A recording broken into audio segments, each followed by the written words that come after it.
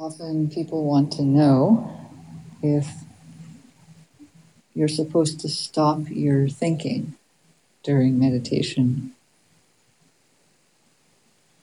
Sometimes people have ideas of resting in spacious, non-dualistic awareness without thought, and then try to create that as they're sitting. So I want to talk about this, maybe not totally directly, but try to frame it in a different way.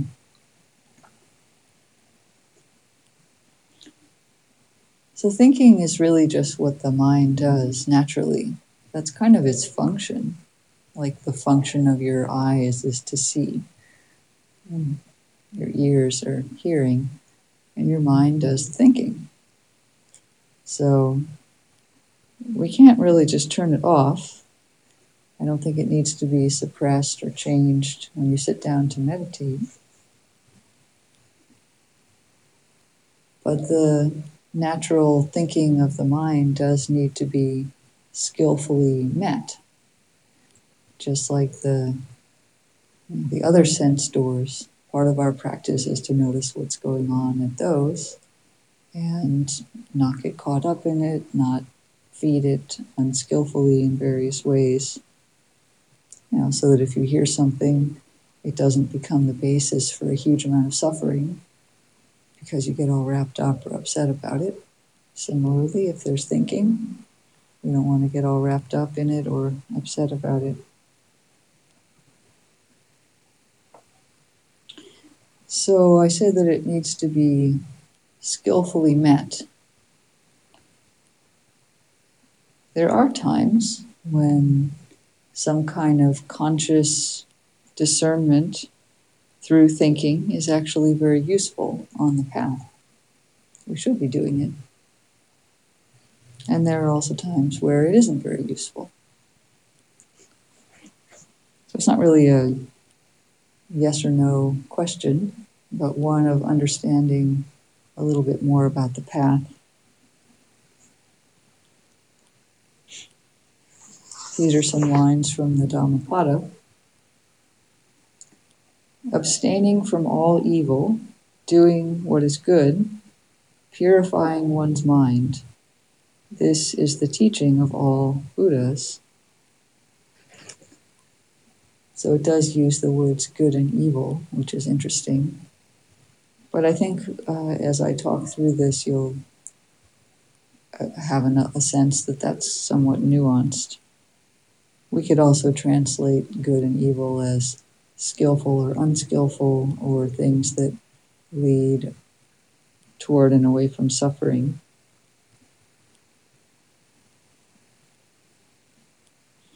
So we're asked to abstain from doing things that lead toward suffering, and to actively do the things that lead away from suffering. And those in themselves purify the mind pretty well, but in addition we're told to purify the mind. And that this is really the essence of the teachings. So there's probably something important to unpack there. So we could apply this to the case of thinking. When there is a lot of strong thinking going on, which happens sometimes, we can easily see that it contributes to suffering. It's especially if we're not aware. So getting caught up in obsessive thought is definitely suffering. We've all done that. We've probably all done that on the cushion in addition to in our daily life. It's clearly suffering. Even if the thoughts, doesn't matter if the thoughts are pleasant or unpleasant, there's still some element of stress in obsessive thinking. Of course, the unpleasant is easy to understand, but even pleasant thoughts that go on, like say some kind of fantasy, take us away from the present moment, and they have an inherent energy to them. agitation.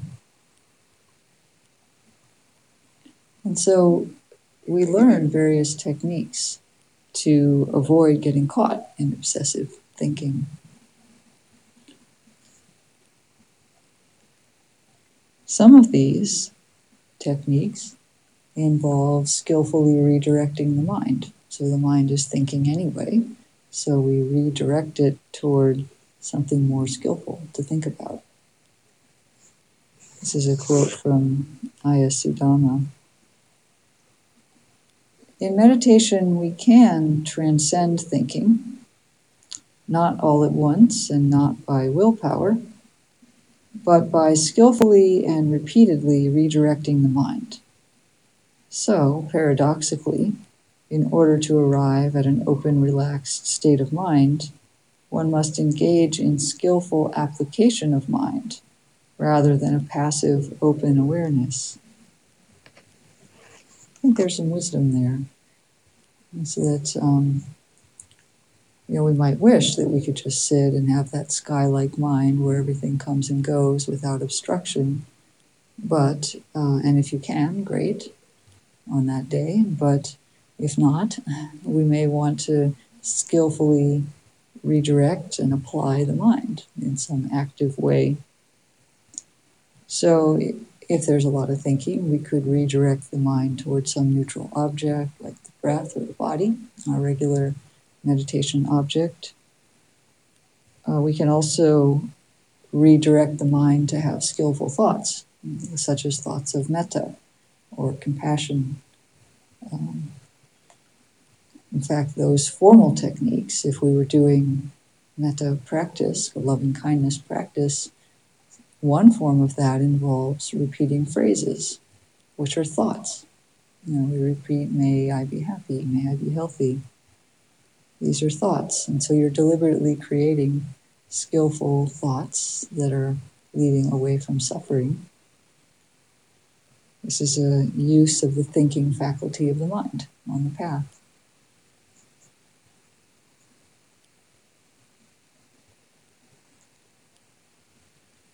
There are other techniques for moving away from obsessive thinking. And they do, and some of them may involve a more open awareness of some kind, but not in a passive way.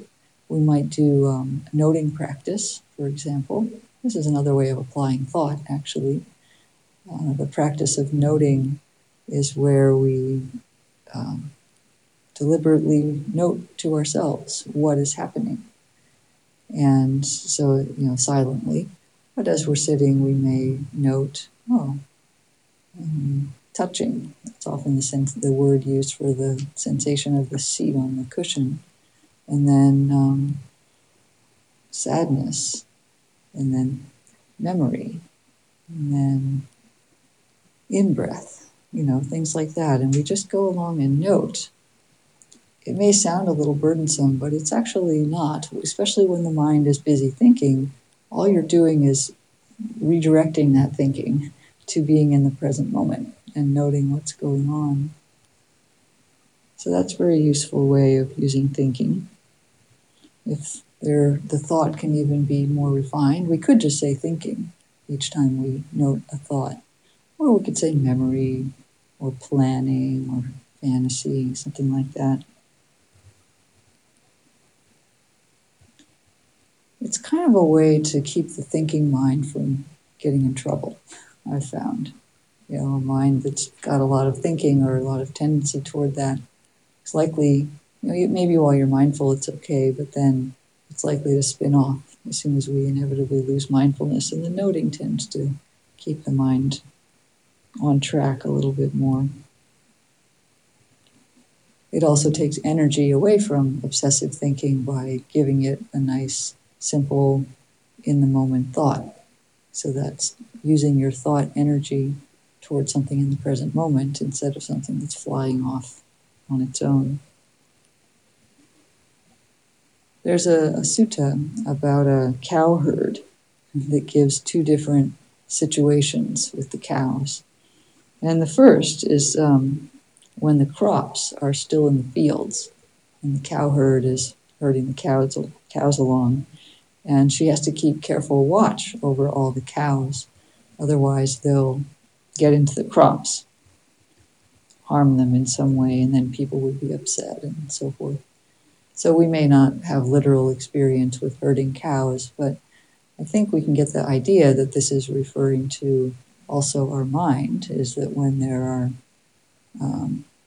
situations where there's a lot going on, there's a danger that the mind is going to get caught up because it's busy, agitated in some way, then we have to keep somewhat careful watch over it with the noting practice or something else. We can't give it a lot of long-ranging leeway. Instead, we track it somewhat carefully. It doesn't mean that we try to end the thoughts, but we just try to contain them or keep them from running amok, like the cows, in a very, in a gentle way. You wouldn't run around beating on the cows, but you just gently herd them so that they don't go into the crops.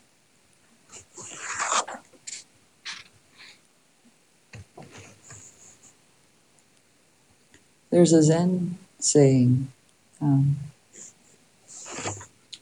before one studies Zen, mountains are mountains and waters are waters.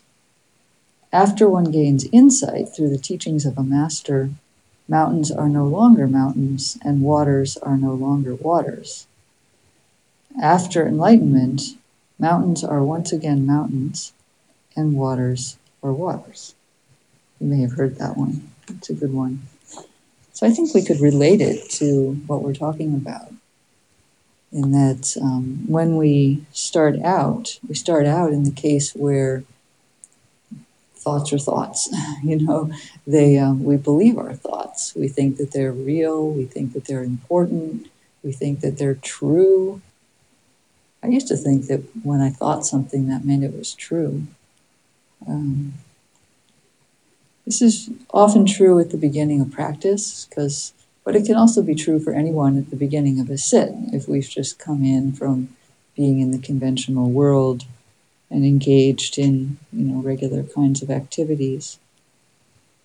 So this is the case, like I just talked about, where we would want to redirect the mind or keep careful watch over it or do the noting practice, because we know that we're in a state where our thoughts have a lot of power, essentially, and we want to be careful not to let that take us over. But interestingly, as we do that repeatedly, and I know we don't always do it successfully, the mind gets caught up, but then we come back, and if we just repeatedly and patiently take energy away from obsessive thought through noting or through careful mindfulness,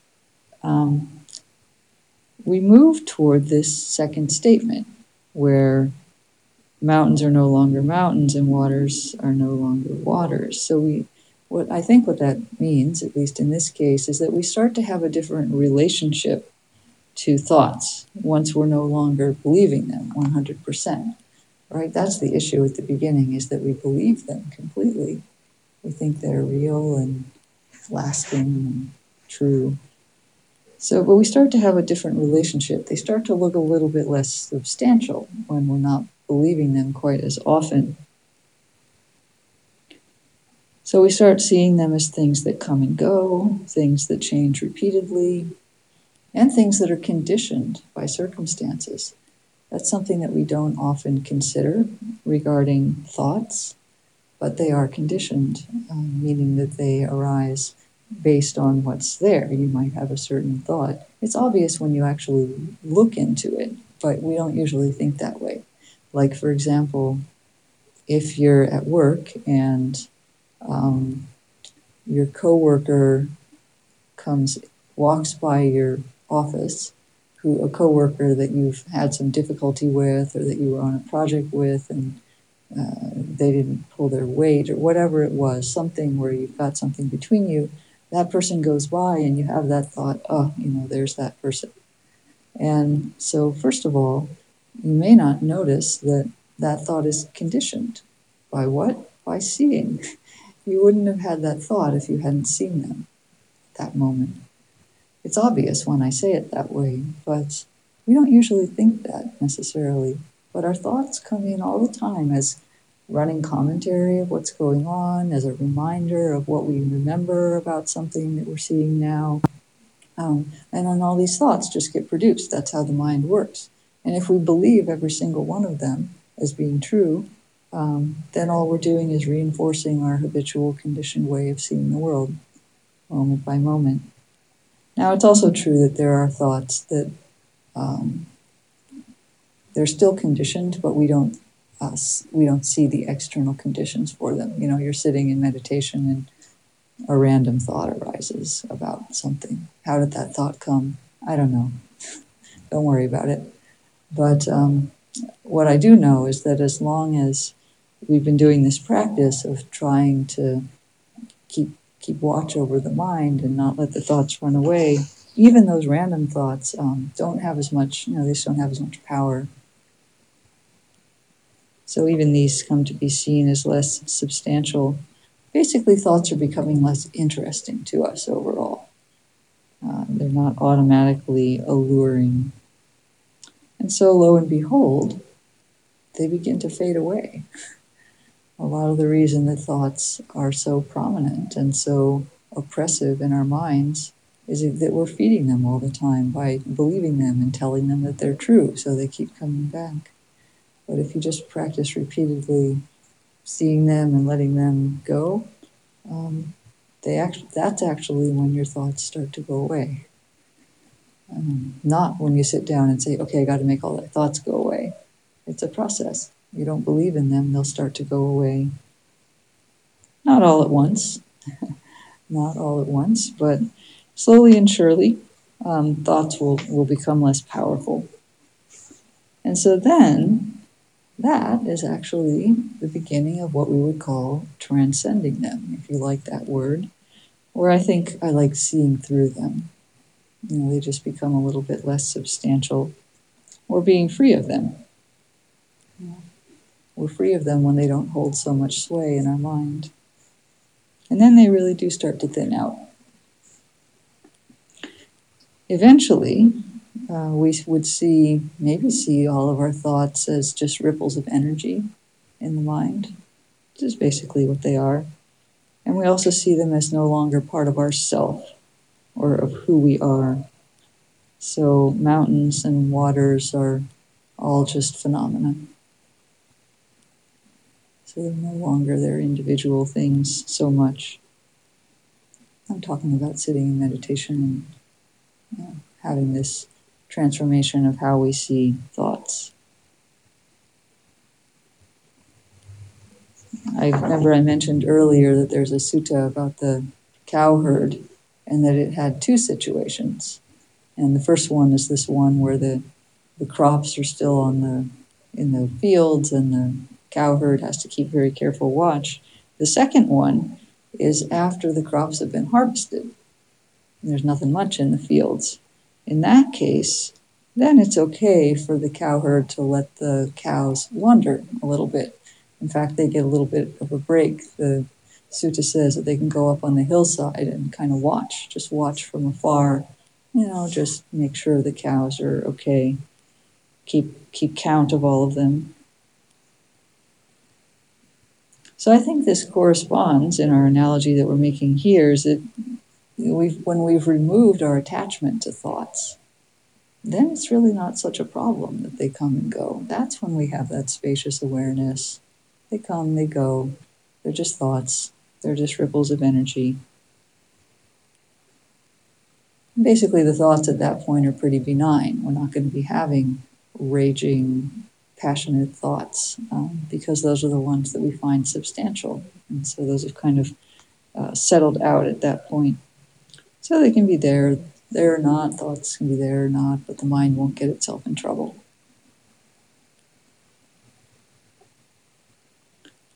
Now, often we start to think that this other way of seeing thoughts is more real, more true, more real than believing our thoughts in a sense. And it's certainly a better relationship with thoughts to not believe them than to believe them. Um, it's definitely a good view to have as we walk the path, is that we should be very careful to see thoughts as mostly insubstantial. And there's definitely a lot of work to do on the path that requires us to not be continually caught up in our story and not to engage with um, our understanding of ourselves as some kind of an absolute truth. So I'm supporting this idea of seeing the thoughts as increasingly unsubstantial.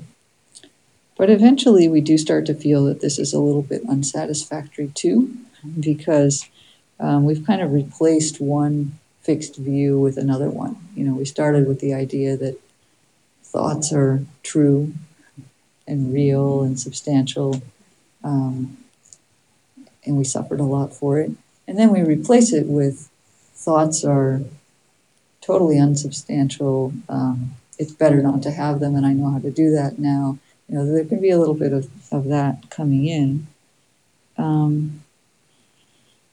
So we're resting in the simplicity of thoughts just being thoughts. But there comes to be a time where we see the thoughts again as something useful to us in a certain way. And we can't ever go back to totally reifying them once we've totally seen through them. So it's kind of safe in a sense, but we can be simpler about it. You know, we could look at the mountain and actually just see a mountain, and it's not a big deal. We know in the back of our mind that it's not going to be there forever and doesn't say anything about us, but we can still have the simplicity of just registering a mountain as a mountain and waters as waters. Our friend is our friend and our history as our history. It doesn't have that charge for us anymore. Once we've seen an alternative to the fixed reality that we started with, it's not possible to completely buy into fixed reality again. So then we're able to live conventionally in peace. That's what this third part refers to. After enlightenment, mountains are once again mountains and waters are waters. You can just live. It's a gradual process, and the stages are not totally separate. It's not like you're in this one and then this one and then this one. Absolutely. We may have areas where we have seen through our thinking and we don't get caught. And then we have other areas that consistently trap us still. And we know that we still get triggered in certain ways. We still have a few buttons that people can press and obsessive thoughts that we could have about that. But I've laid out the process here that if we keep working at seeing through more and more of our thoughts, of not putting energy into the ones that tend to obsess us, replacing unhelpful thinking with helpful thinking when we can, doing that active discernment, then gradually we do purify the mind and let go of the unhelpful. So it's not that there's a black and white idea that when you sit down to meditate, thoughts are bad and you shouldn't have them, and that's the aim. And when I finally get rid of them, then I'll really be meditating. It's more that thought is something that goes on, and what we're purifying is our relationship to it. We start out by having to actually use it. We use thought to overcome other thoughts, and then the process of doing that, we start to see through what thought is. It's just a thing that happens, it's conditioned, it has certain functions, it can be skillful or unskillful, toward or away from suffering. And once we've really understood thought as it is, seen through it, seen that it's not personal, then that's the process of becoming free of it. I think until enlightened people die, they still have thoughts. I think that's because they still have sights and sounds. But they don't bring suffering to that person.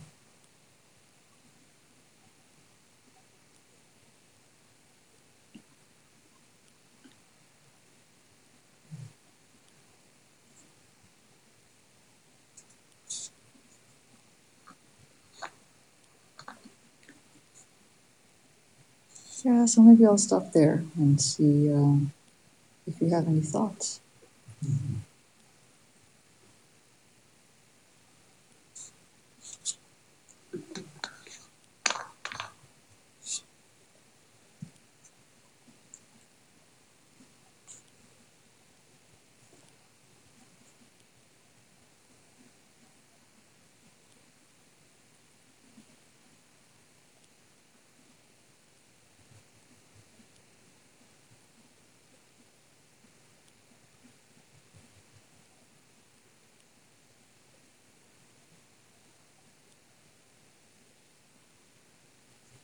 So, can you give an example of redirecting your thoughts if you're troubled by saying anything specific that what's going on? Yeah. Yeah. Certainly, it's many people are finding it to be an intense time, and yeah, we can start to think about that. And I find that one skillful way to redirect is toward compassion, toward the wish that what we're experiencing is the suffering. And there are many ways to be with suffering, and it's an art form to learn to be with it in a way that isn't uh, triggering in a sense. But that's exactly what mindfulness teaches us, is how to be with suffering with either wisdom or compassion, which are two ways to be with it that don't bring additional suffering. Normally what we do is we either take in the suffering and suffer a lot, or we ignore, deny, etc. And either of those extremes isn't so good. So with compassion, you don't want to get overwhelmed. So there can be a sense of, for me, just wishing well for the world, knowing that in my very heart, I can see that I have the tendency toward suffering and also the tendency toward love and mindfulness and wisdom and freedom. Those are both there. And so I don't think I'm particularly special in that regard. So I can wish that other beings who I know also have this same potential are able to choose. More beings are able to choose more to move away from suffering. I have a sort of a positive image of that potential gaining the upper hand in the world. It doesn't have to be something that you let your logical mind then work on and say, well, is that really possible? No, it's not needed. If I drop more into the heart space and I'm open to the suffering of the world, I can still say, it's possible. There is this potential in every human heart, and just rest in that, and that possibility. The fact that I want suffering to end, other beings could want that too. I don't know if that's helpful to you or not, but I find somehow that there's a way through. Maybe the words that I used aren't perfect, but that there's that wish not to suffer, which is compassion, can hold a lot. Yeah, good example, and especially the part about remembering that, thinking about the fact that we all have the capacity to turn away from suffering. Yeah, something we do. So that the people who are suffering and supporting the people who are suffering. Yeah, you're putting that energy into the world instead of the energy of anxiety. And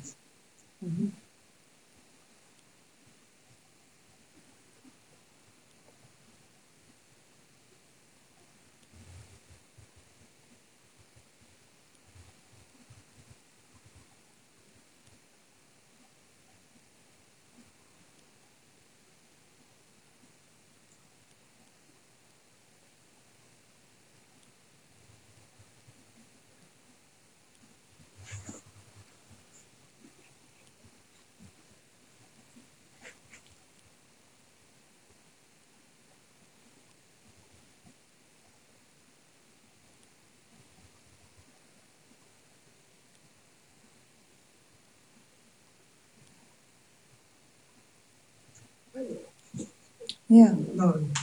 Probably non-topic question.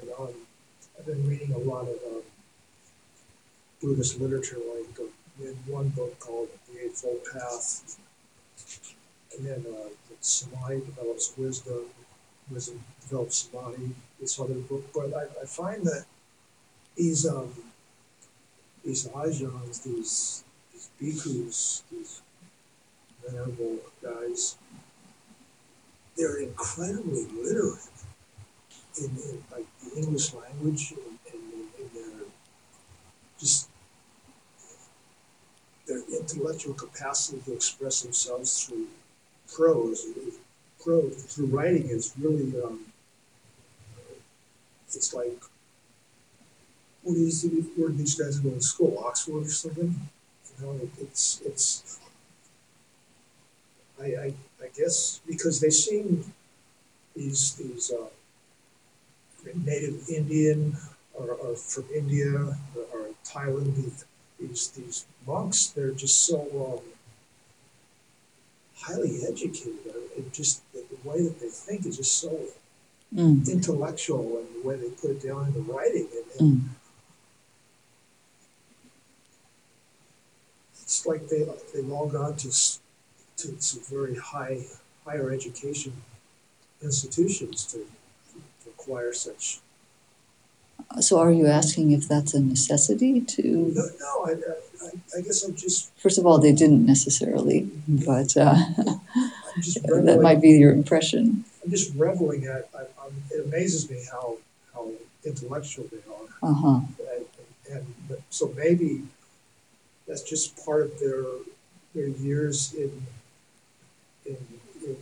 Buddhism, that they just develop such a superior academic level per se or something. I don't know. I'm just impressed by it. Yeah. Maybe you have a comment about that. I think this is a good topic to bring up, in that, this makes an impression on people, right? It obviously made an impression on you. I would say this points toward the clarity of their minds, in a sense. They don't have a lot of those excess thoughts going everywhere. Now, of course, people who write books tend to be the ones who are fairly articulate and interested in laying things out in a book kind of format. So I would also say that of the overall set of people who practice as monks or who practice Buddhism seriously, even among lay people, there are some who are inclined to write books and some who aren't. And so you'll encounter in the books the ones who have that kind of mind. But maybe I can touch something more in your question by assuring everyone here that any kind of mind can get enlightened. There's no qualification there, except that you do, you need to be able to meditate probably, but almost anyone can do that. It doesn't matter if you have an artistic mind, if you have a psychology kind of mind, if you have a scientific mind, if you're really an athlete and never thought about thinking much, although some athletes are quite intelligent. I'm trying to be careful with the wording here, but it doesn't matter. Actually, what we're doing is learning to see in a way that is clear enough that we're not bringing on more suffering. And we're learning to open our heart and feel our emotions in a way that is clear. Emotions are also not very clear sometimes, and something that people who've practiced for a long time or who've done it intensively tend to have rather clear emotions, and they can have an emotion and know how to respond from the best part of that emotion. So there's that ability is not restricted to different kinds of minds, but of course you'll have to do different practices, and maybe you'll want to work with different kinds of teachers depending on what kind of proclivities your mind has. And it's interesting, now where my mind is going with this is that if you read the Pali Canon, there's a bunch of characters in there. There's the Buddha, but then there's, his two chief disciples, Sariputta and Moggallana, and there's his attendant, Ananda, and there's other names that come up. And if you read a number of the suttas, you start to get to know these people a little bit. Who knows if they were exactly as described or so forth, but they have different personalities. Sariputta was really intellectual. Actually, he was the chief of, foremost in wisdom, and he gives these very precise teachings that are laid out with lists and structure and not a lot of emotion in them. Ananda was kind of soft and loving. Of course, he had good wisdom also, but he was much more heartful, and he loved the Buddha, and he cried when the Buddha died because he wasn't quite an arahant yet, and all these other things. And you see that different characters have different qualities, and many of these people were fully enlightened. So I feel like the practice is just bringing out the best in whatever mind we have, whatever heart we have. It's purifying it, like this text says, that I read earlier. And it's not that we're purifying it because it's bad and we have to clean it up somehow, but it's just got a little bit of stuff that's preventing it from shining as truly as it could. And so sometimes people can write wonderful books, and that's their contribution to shining with the Dharma. Other people do, found nonprofits and help the world. Other ones go meditate in caves, and we're awed by the fact that they sit for months at a time. And that's so that there'll be a lot of inspiration for different kinds of people. Somebody may be inspired by one representation of the Dharma and not as much by another one, but that's why we've got a lot of them. So I love that you pointed that out about the Ajahns who have been writing books.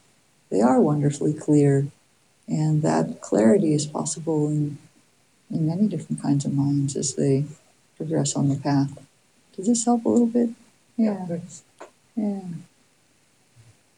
And we don't lose our personality either. Sometimes people are worried about that.